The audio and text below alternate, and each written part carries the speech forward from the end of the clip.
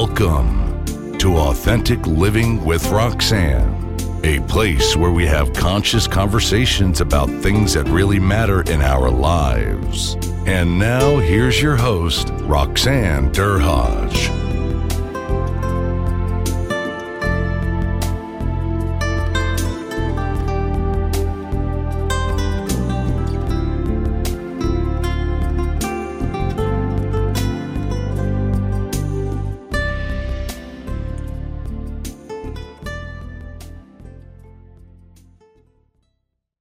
Hi everyone, it's Roxanne. How are you this week? I'm sure you're hanging in there like we all are.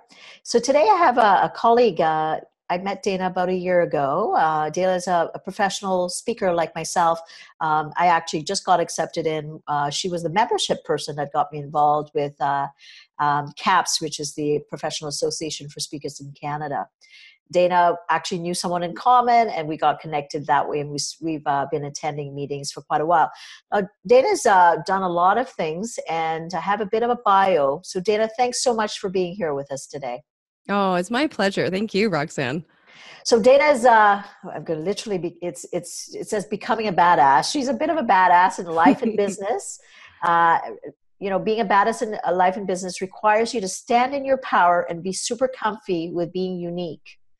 Dana knows all about standing out and being unique. Her personal brand of the Inner Dominatrix, which is, everybody's thinking, oh, I can't wait to hear about that, pushes people out of their comfort zone, challenges their perceived notions that has them stepping into a fierce determination to rock their bold. And that seems like it should go with red shoes, Dana. Sexy, fun-filled lives. Dana is a two-time international #1 best-selling author, a two-time awards winning speaker, and Dana's commitment is to living life in command of her, I was going to say divine feminine, but feminine power, and helping others connect with her inner dominatrix has made her a sought-after speaker and coach. Wow. I like it. Thank you. So I know recently, Dana I just bought a copy of her book and I have not read it, so I will say that up front. So I have to get to that. Absolutely. So Dana just recently launched your book. So maybe we should start there, Dana. Sure. What's that? I know it's been a whirlwind. Yeah, it has been a whirlwind. Oh my goodness. Yeah. All of these things are like an epic undertaking. But so this is the first of a series, and the series is called The Inner Dominatrix Guide. And of course, this one is called Become a Badass in Business. So the book has been a journey for me personally, because in this book, I've brought in a lot of my personal story, a lot of the, stories from the dungeon. So, really kind of pulling back the kimono wide open and sharing all my vulnerability in the story and, bringing the lessons of that world and how they relate to business and how people can step into the mindset that they need to really show up and grow the business that they're looking for. Now, until 50 Shades of Grey, none of us were talking about this kind of stuff, right? And then it became kind of, I'm going to use the word vanilla, because everybody was talking about it. Yes. So I want you to, I heard your story, and it was a year ago, to be able to represent our chapter in Ottawa. So it was a pleasure. I saw you and some other fantastic other speakers. So I have the pleasure of knowing your story. Or what was it, 5 minutes? That's all I got anyway. I know. You just get a small little segment. So and I'm like, okay, tell me more. So I have to get out and see your keynote sometime. So, Absolutely. Dana, I often say that, we all have a path. We have a story. And obviously you're saying that in your book, you're sharing that. Tell me kind of obviously you're speaking, you're coaching, you're doing lots of things out there. Where did your story begin? It's been this evolution. People say, oh, where did it begin? I don't know too many people that have a really clear cut beginning, but, to kind of walk people through quickly the journey. So when I graduated school, I was a massage therapist. And so that was back in 92. And over the years, my work evolved, and gradually, actually very quickly, I started to having to bring in energy work and psychotherapy because I found that was really what was going on for people. What was keeping them stuck physically was more what was in their head. And so my work progressed and evolved into more of a coaching model. And eventually I just realized, you know what? Really, I'm doing coaching and I'm being underpaid for it. So I decided to retire my license and go full-time into coaching. Now that's one stream. Now along simultaneous with that, in 1999, I opened up a massage supply store and went through the journey of, having staff and inventory, and then eventually going through a bankruptcy and having to lay everybody off. And it's in that journey where I started to realize that the skills that I had in my personal life of being a dominatrix, which was, again, concurrent with all of these things, like everybody's lined up, right? So I was a dominatrix in my personal life and had a real strength going on there, but I wasn't bringing that into my business. And when I took a really hard look at why the business failed, beyond we had too much inventory, or we had staff making mistakes and, shipping the wrong product out, so we had to ship it out, ship it back, and ship it out again. The underlying piece was that I could see that I wasn't being the leader that was required. And the leadership skills I was leaving kind of segregated into my personal life and not bringing them into the business. And then with that, I started to look around at other women in business, particularly women. And I noticed that, there's a lot of women who do not stand in that power. They do not stand in that leadership in a way that's unapologetic and yet still quiet, soft, and feminine. Mm-hmm. And so I really wanted to bring this inner dominatrix as an archetype for women in business. Amazing. So, most of us, females, you and I think around the same kind of age category. We grew up and at least I know and my family was like, yeah, achieve. But when you get out in the world, you get those implicit messages that say, oh, it's all well and good, however, there's that what they say, the glass ceiling, it's really there, and you keep bumping up against it. So a lot of times what ends up happening, I remember when I was in corporate, I was always bumping up against it. And you're like, is it because I'm female? Is it, if I say too much, I'm quote unquote, the aggressive one, or the one of the bad word, the bitch. But I'd be doing no different at the corporate, table than my other male counterparts. So it kind of, after a while, you found your groove to be able to get done. And sometimes you would back off. I know I would at times. And because I'm the only one generally, maybe, or some women would, but when it came to kind of formalizing things, they'd back off. Right. Yeah, it's a fine balance in that, women haven't been seen as, the leaders or assertive. And so when they do step up, they're afraid of being called a bitch. And for good reason, because, we have been when we stand up.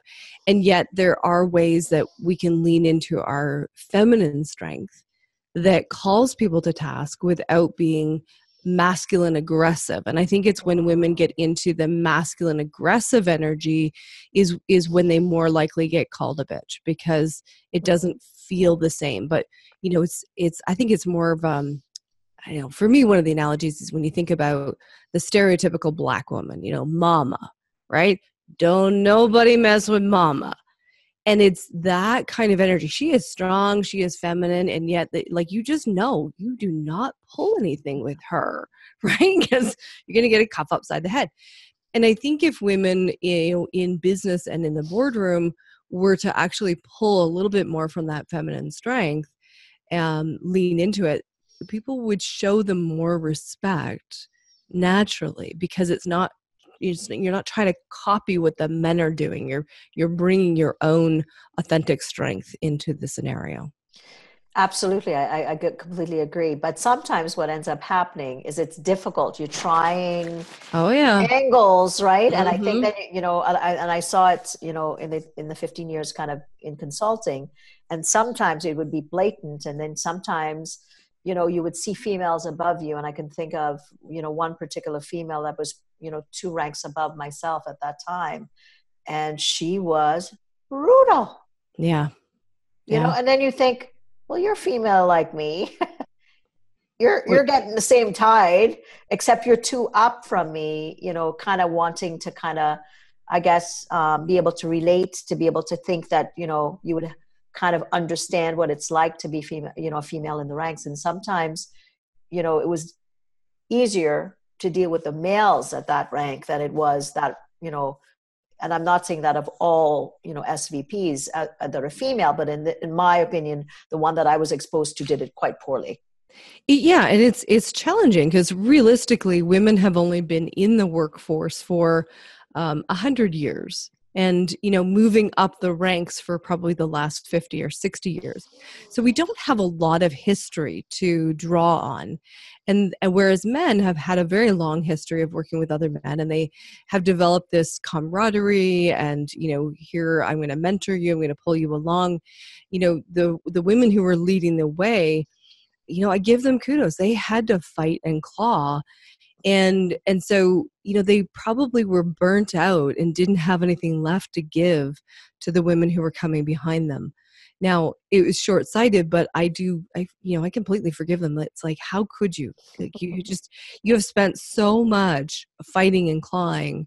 And I think the next generation that's kind of coming behind you and I, they're seeing where they need more collaboration. They need more mentoring.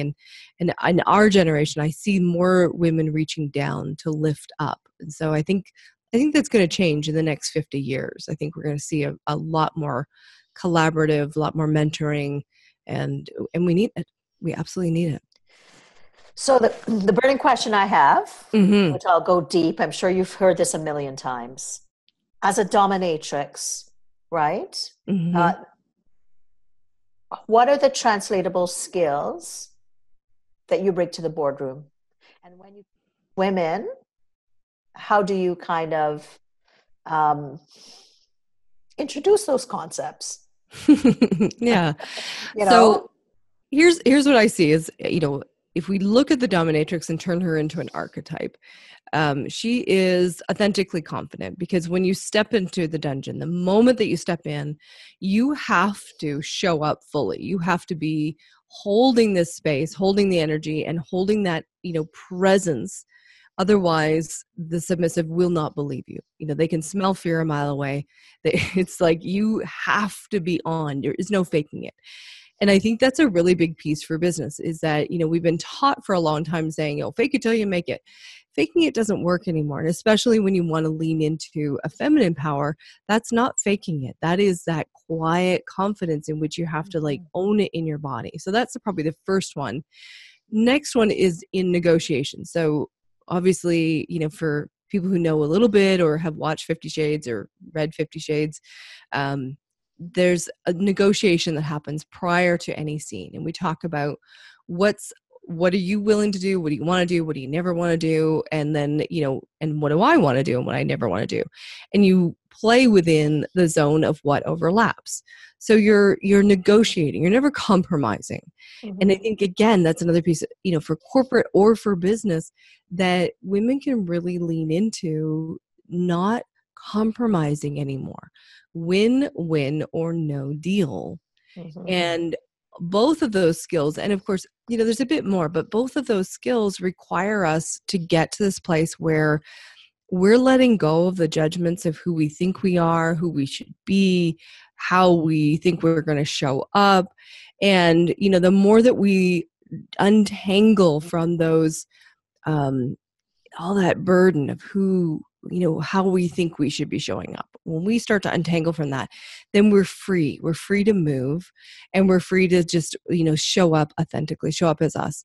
And naturally, we're going to come from this place of negotiating with ease, because when we're not confined with what we think we should be doing or what we think we're going to lose and all those shoulds, then it's like, oh, let's just show up and play the game. It becomes easy. Wow. That sounds like a nice place to be, right? It's kind of like when you go into the first time to a corporate customer or something like that. It's what I hear. You're really, I hadn't thought about it from that perspective, but it's a bit of a poise, right? right? Because if you're going in with that perspective, you're kind of, you got your dress on, you got a presence, but really bigger than that, it's about the space that you're embodying when you're entering that situation to say, I bring value, I bring expertise, I'm here, bringing what I know I can help with, and I'm here to really understand you and not go right into, what I can bring to you, because it's like a win-win. If you're talking about that subset, which I love that word you used, of between the do's and the don'ts, and finding that part of the circle that says, really, on a corporate level, what are your needs? These are my offerings. What is your mission? Where does it overlap? Yeah. Mission, what's your vision? And if it's corporate culture, you're really kind of, it's helping you zone in. Yeah, it really is. And you very quickly get to, are we a good fit? And if it's not a good fit, then you just say no, because trying to fit, that square peg in a round hole is trying to fit the client that's not the right connection into your services. So sitting down and just, objectively being able to go, am I able to serve you? What do you actually need? And what do I have that can work for you? And if not, who else can I send you to? I like that, because, especially with, if you're, let's say you're shifting arenas, like, if you're going, let's say you're starting to speak professionally, right? And you're going out there, you're kind of thinking, oh my God, can I do this? Can I, what presence am I bringing? All those things. But if you've kind of worked, what I hear just clearly, and you tell me, Dana, it sounds like a mindset. Very much so. So it's a mindset that starts back a ways. So a lot of people talk about mindset, and you'll think about, even the classic Napoleon Hill, Think and Grow Rich, right? That is in essence a mindset book. But for most people, it doesn't actually address what is getting in the way of you having that mindset. It's one thing to say, I'm going to think positive. I'm going to, see a good outcome, and, I'm going to muscle my way through this. Okay. So here's my thing about willpower. Willpower is useless. And if you think back to like grade 6 science, and you take magnets, and how you have magnets, and you try to push the two south poles together. And no matter how hard you push, they just repel at the same strength that you are pushing. That to me is willpower. So you can get close, but you'll never click. And you burn yourself out. And especially for women, we burn ourselves out pushing for willpower, instead of taking a step back and say, okay, well, why don't I get rid of what it is that's preventing me from showing up authentically, which is all of our internal judgments and the programmings and all the interesting, fun things of our monkey mind. If we eliminate those, then it's easy to show up, and you start to move into the place of feeling passionate about what you're doing. And then it's easy to engage the client or whatever it is that you're doing, or it's easy for you to go in and ask for a raise or any of those things, because you're not pushing. And for women, it is vital, because the minute that you get into push energy, you repel everyone in the room. You're that magnet pushing them away, and they just, they flee. But when you flip the magnet around, you have the north and the south poles trying to click together. They just pull each other together, and it becomes easy. And that's what we want to move people towards is, ditch the whole push, hustle, and grind. Sorry, Gary Vee, I think you're totally wrong. And, being able to dig into our passion so that it propels us forward. I like that example. That's a very nice example. Thank you. How many of us have done that? I know I've done that through my career several times, right? Absolutely. And then if you just kind of slow down and flip around a bit, all of a sudden then things start to flow. Now, with women, what are some of the biggest stumbling blocks that you find get in their way at achieving this kind of mindset? I think two major things. One, I'm not good enough, comes up in any number of variations. So I'm not good enough for this job. I'm not ready. And, Cheryl Sanderson spoke about that in Lean In. The women will wait until they are 110% ready before they go for and apply for the job. Mm-hmm. So the I'm not good enough, it shows up. And then, two is this worry about being judged. And, again, this is like centuries of us as women being judged for our appearance, our stature. Are we good mothers? Are we bad mothers? Are we, should we even be in a job? And, again, this is fairly new world for us to be in the corporate world. And all of those, judgments, we are constantly being labeled and, put in little boxes, and we take that on. So we need to unplug from that conditioning so that we can show up, just as ourselves without fear of how are we going to be seen. That needs to go, and it can go. And that's another area where I love pulling from the dominatrix world, because let me tell you, as a dominatrix, the first thing you have to get comfortable when you start talking about the fact that you are or have been, you are going to be judged big time. And right, Yeah, in I'm a sure. massive way. So it's not just being okay with the judgment, but I take it a step further, and it's like, I want people to use that judgment as fuel, to use it to your advantage, and actually be so comfortable with you're like, bring it on. I love it. Bring it on. Yeah, to be honest with you, that is one of the most courageous brands I've heard since I've been involved in speaking, honestly. Because Thank you. I kind of sit there and go, oh, okay. And I'm sure you get that. But when I hear what your thought is about it, now I understand it more, because I don't know that I've ever really sat down and talked to you about it. Because if I am okay with who I am, then who cares about the label? Right. And I mean, obviously with our society, and not that aren't bigger problems in the world, but people judge. We're naturally inclined to judge. And the thing is that we're not trying to change anybody from judging, because we can't. Mm-hmm. But we can change how we respond to it. So our conditioned response right now is to put up a big wall and trying to deflect it, which is as effective as trying to block somebody who is running at you. Mm-hmm. No matter how strong you are, you're not going to do that. You're both going to be bowled over. But if you instead were to, let yourself receive that judgment and just let it go on through and say, okay, thanks, that's great. And there's a long conditioning that goes with that, like in training. So I can say this, but please understand that there is some process to get there. But it's like, the difference is like, you have that person running at you, and instead of trying to block them, you move out of the way. Mm-hmm. And they fall without you. Mm-hmm. And so that's the difference. We have to let ourselves, just be okay with it, to be able to receive it in a way that it's like, it's all good. It's just going to go right on past.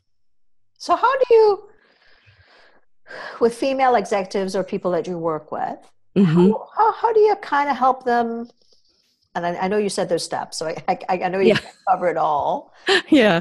How do you kind of start to harden them up in that way, right? Because sometimes, you see super confident women, and then you get to know them better, and you're like, oh my God, that it's a facade. Mm-hmm. Right? Yeah.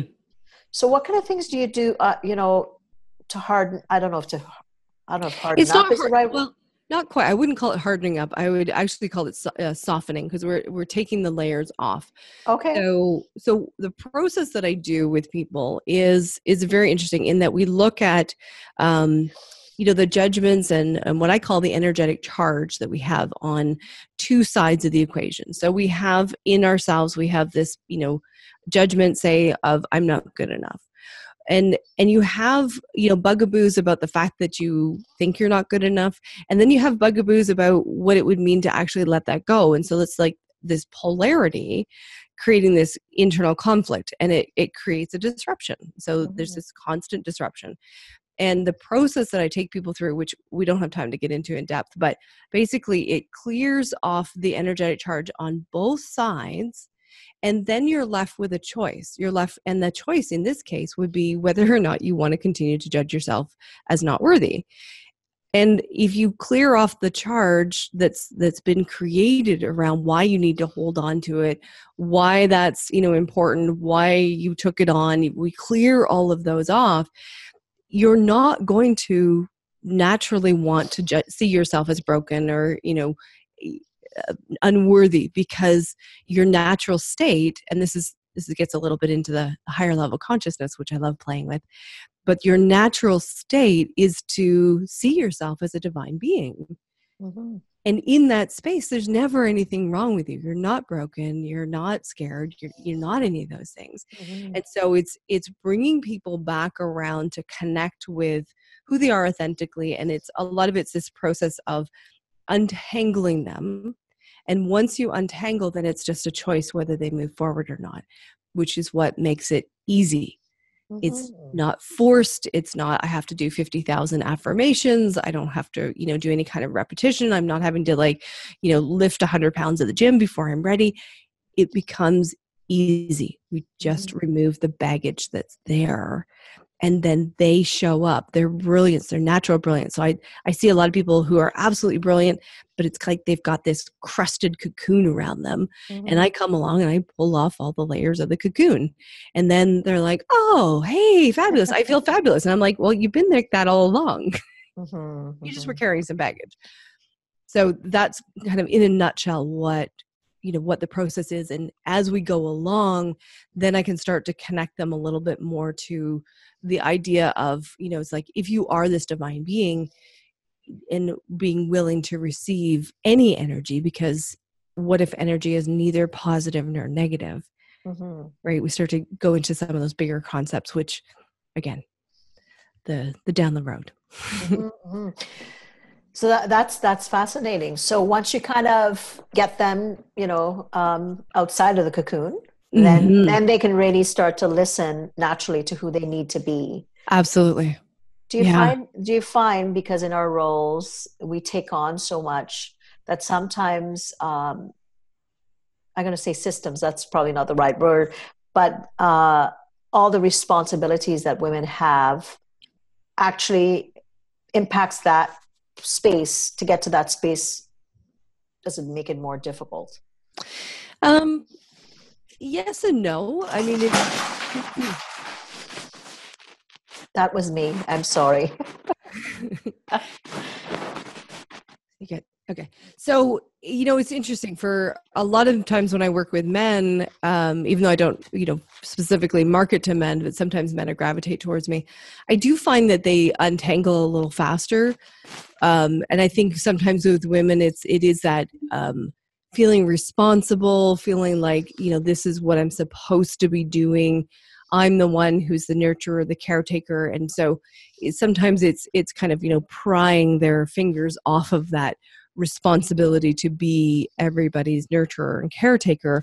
Mm-hmm. Once that is loosened off, it's a lot easier for them to start to be what they call selfish, which is the caretaking and, letting go of the baggage and stepping into being powerful, stepping into asking for what you want, and really claiming what it is that you're good at. Those are the things that, sometimes it can take a little longer, but it doesn't have to.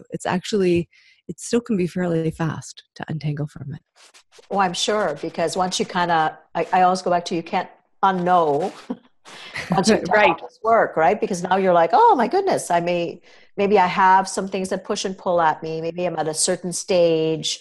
Maybe I can't do, I think of what I can do now with a 17-year-old when I was in consulting, he was 4. And there was so much I wanted to keep going, but then again, I couldn't to some degree, because then I would miss him. So I had to find that balance and get that, because I could have, but then I would have missed really, really significant things with him in the stage. So sometimes it's kind of being able to have those conversations with yourself, like, what is the goal?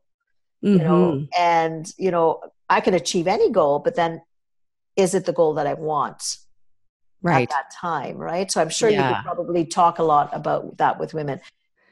Now, in reference to other than mindset, what other things do you kind of pull from the dominatrix? I'm going to say model. I don't know if that's the right word, but archetype is what I tend to. Archetype. Yeah. What other things do you pull into your coaching from?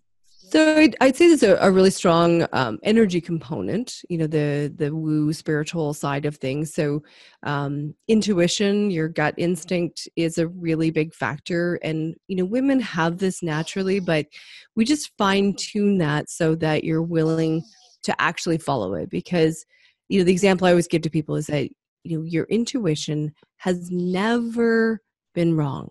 Never. And you think about it, there is nothing in the world that is 100% accurate other than your intuition. Now, where we get in the way is that our monkey mind, steps in there and, wants a certain outcome. And so then questions the intuition and thinking, oh, no, that can't possibly be right. Or, it muddles with it. So I do an intuition boot camp training with people and get them really connected so that they're listening the way that they need to listen so they can hear the messages, and also really willing to follow it. And then what that does, of course, is that it always moves you towards where you want to go. It may not always look cognitively the right decision, but it's always leading you exactly where you need to go. And you can kind of rest on that. That also speeds up your decision-making process. You can do your decisions in 5 seconds or less. And you don't need to be, scattered and running all over the place. You can be more efficient with time. The other thing is being really present, being really mindful. And when you are present, you're in a state of relaxation, which, of course, we know all the health benefits, right? When we lower our stress level, when we lower that stress response, get into the relaxation response, the body goes into healing. You have deeper breathing, which gives you more oxygen, which, all the amazing benefits of being in a relaxed state. You also have more cognitive processing ability when you're in a relaxed state. So you're going to come up with more creative ideas and solutions and be able to, be there with the client and negotiate from what they want as well as what you want and drop into that.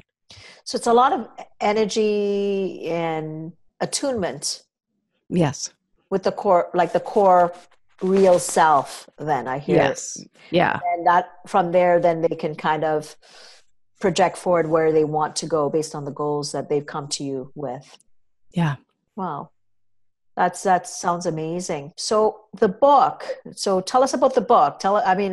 I know I've seen it all over, and tell me what's been going on. And I know it's done quite well since it's been released. So we hit number one, which was awesome. Great. We hit number one in 3 different categories, and more so than that, people are reading the book, really connecting with the story, seeing themselves in it. These are the things that I'm hearing. It's giving them a completely different perspective on business, a way to access their mindset. And, it's just so amazing to have people say, I loved your book and it really changed my life. That for me is okay, great. It was worth the 18 months of agony that it took to write this thing. Wow. Yeah.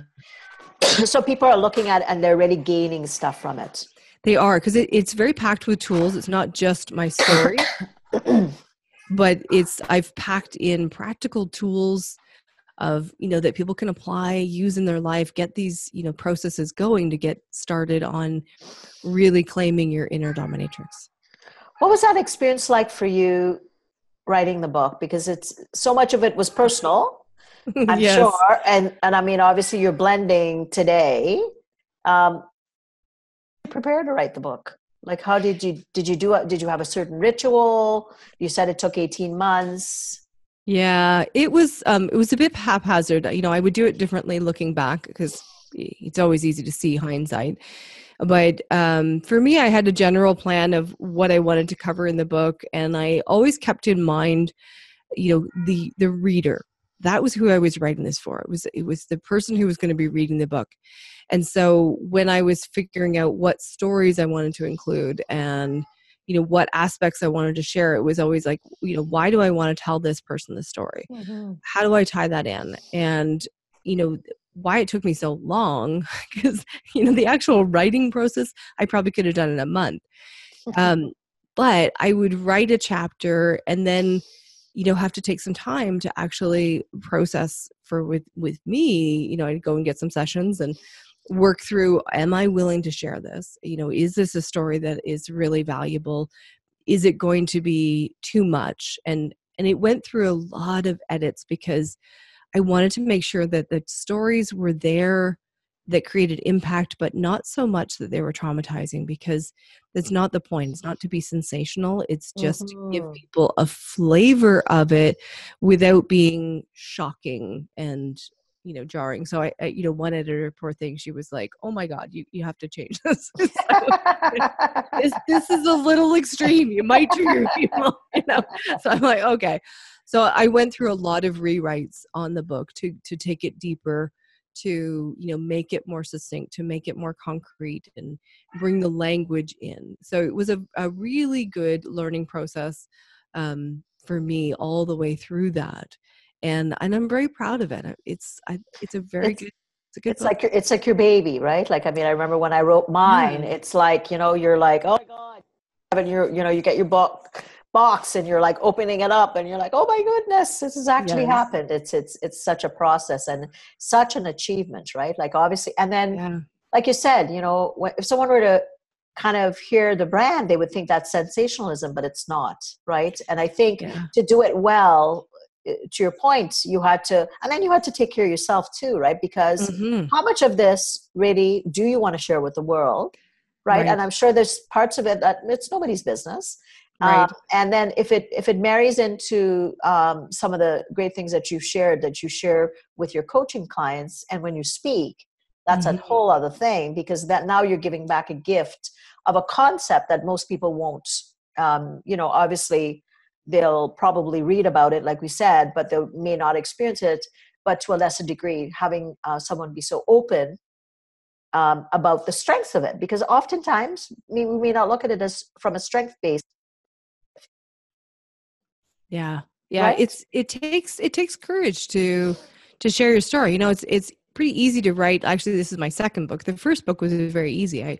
It's a book of tools, right? It's a page-a-day book of tools, really easy. I wasn't risking anything. This one, I have risked so much. In some of the stories, as I was writing them, I'm like, wow, okay, people are actually going to read this. I want them to know this. Right. But there's a point to all of the stories. I don't share them just to be, hitting that, ooh, look, that's sensational. Right, for sure. Yeah. And I'm sure you've been asked lots of different interesting questions about the book. What's one of the most interesting questions that I've been asked about the book that you can think of? I think we've kind of touched on a lot of it, because people are fascinated with the story, and it amazes me how many people say to me, were you actually a dominatrix? Right? They're like, were you actually? I'm like, people would fake this? Like, I'm going to put this out here just because, I'm not sure you can fake that, because you can't fake it. Like, really, and you ask that of me, like, I don't know. So that's kind of funny. Plus, why would you go for a topic? I mean, I can't even boost a post on Facebook because it's got the word dominatrix, right? So there are a lot of challenges with this. I don't think. Oh, is it? Wow. Yeah. I hadn't thought about that until recently, but it's like, oh, great. But yeah, that's one that always surprises me. Were you actually? And it's like, yes, I was actually, because apparently, who was it? Gloria Steinem. She was a stripper very, very briefly.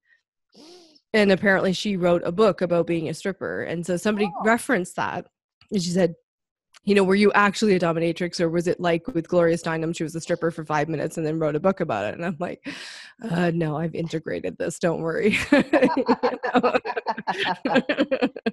What I find fascinating, and even away from the business perspective, more on the story perspective, that so many people have stories, right? And they're so afraid to tell them, right? If someone's listening and they have a story, Dana, and they're thinking, oh my God, I don't know, I may tip, but what would people think? All that. I'm sure you went through all those iterations of things. Absolutely. Yeah.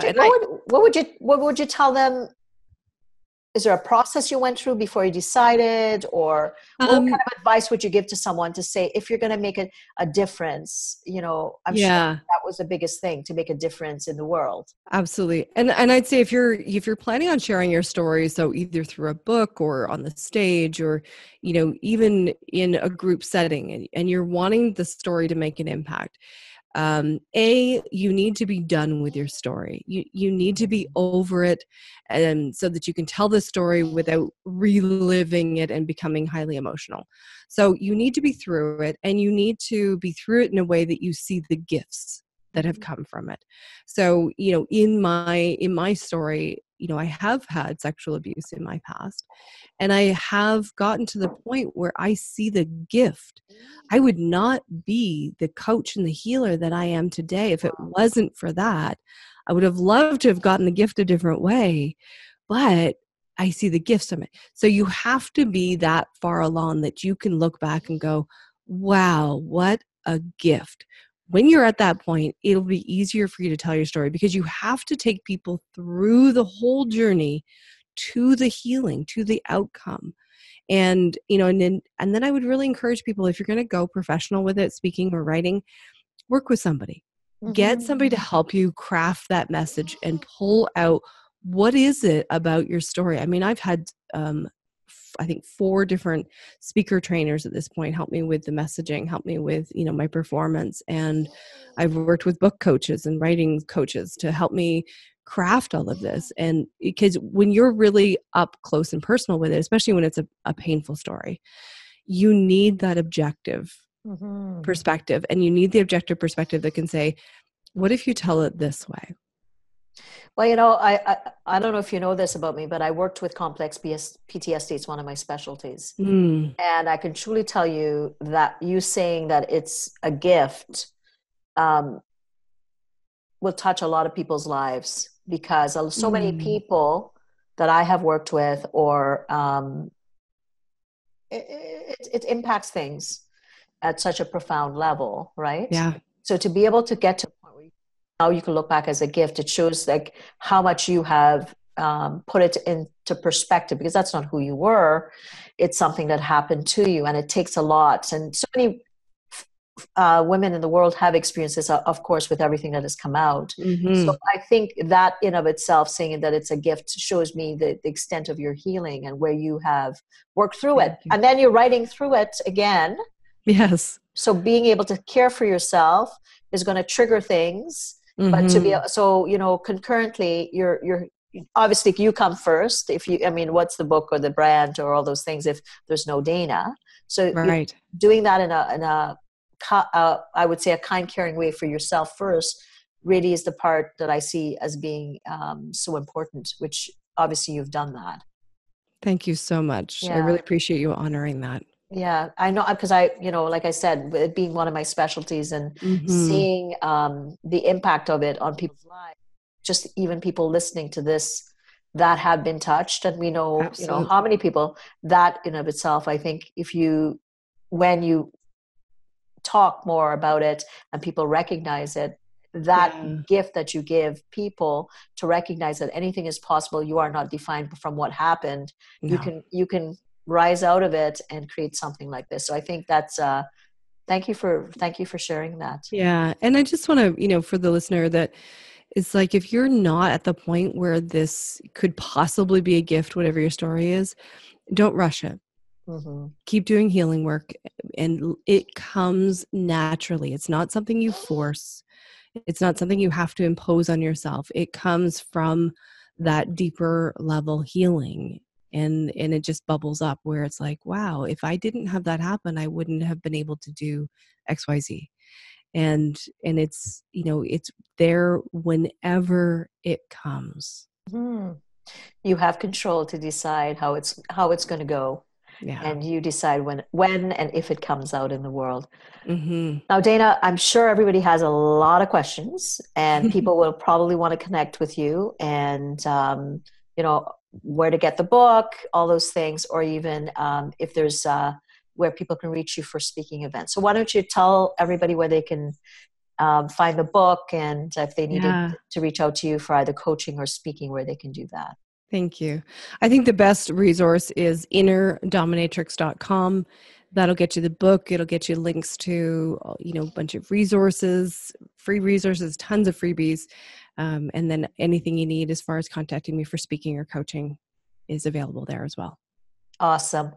Well, it's been a pleasure. Now I know more, right? Other than our flashes that we see in our meetings. And I know we'll be in a meeting again next week. So, again, time I do a podcast, I gain. And today I can honestly say that mindset is everything. And I think in the business world, we hear it all the time, but this takes it to a different profound level, in my opinion, because it really takes something that scares the living bejesus out of a lot of people and looks at the strength that it creates when you take control over where you see things in your life, especially as women.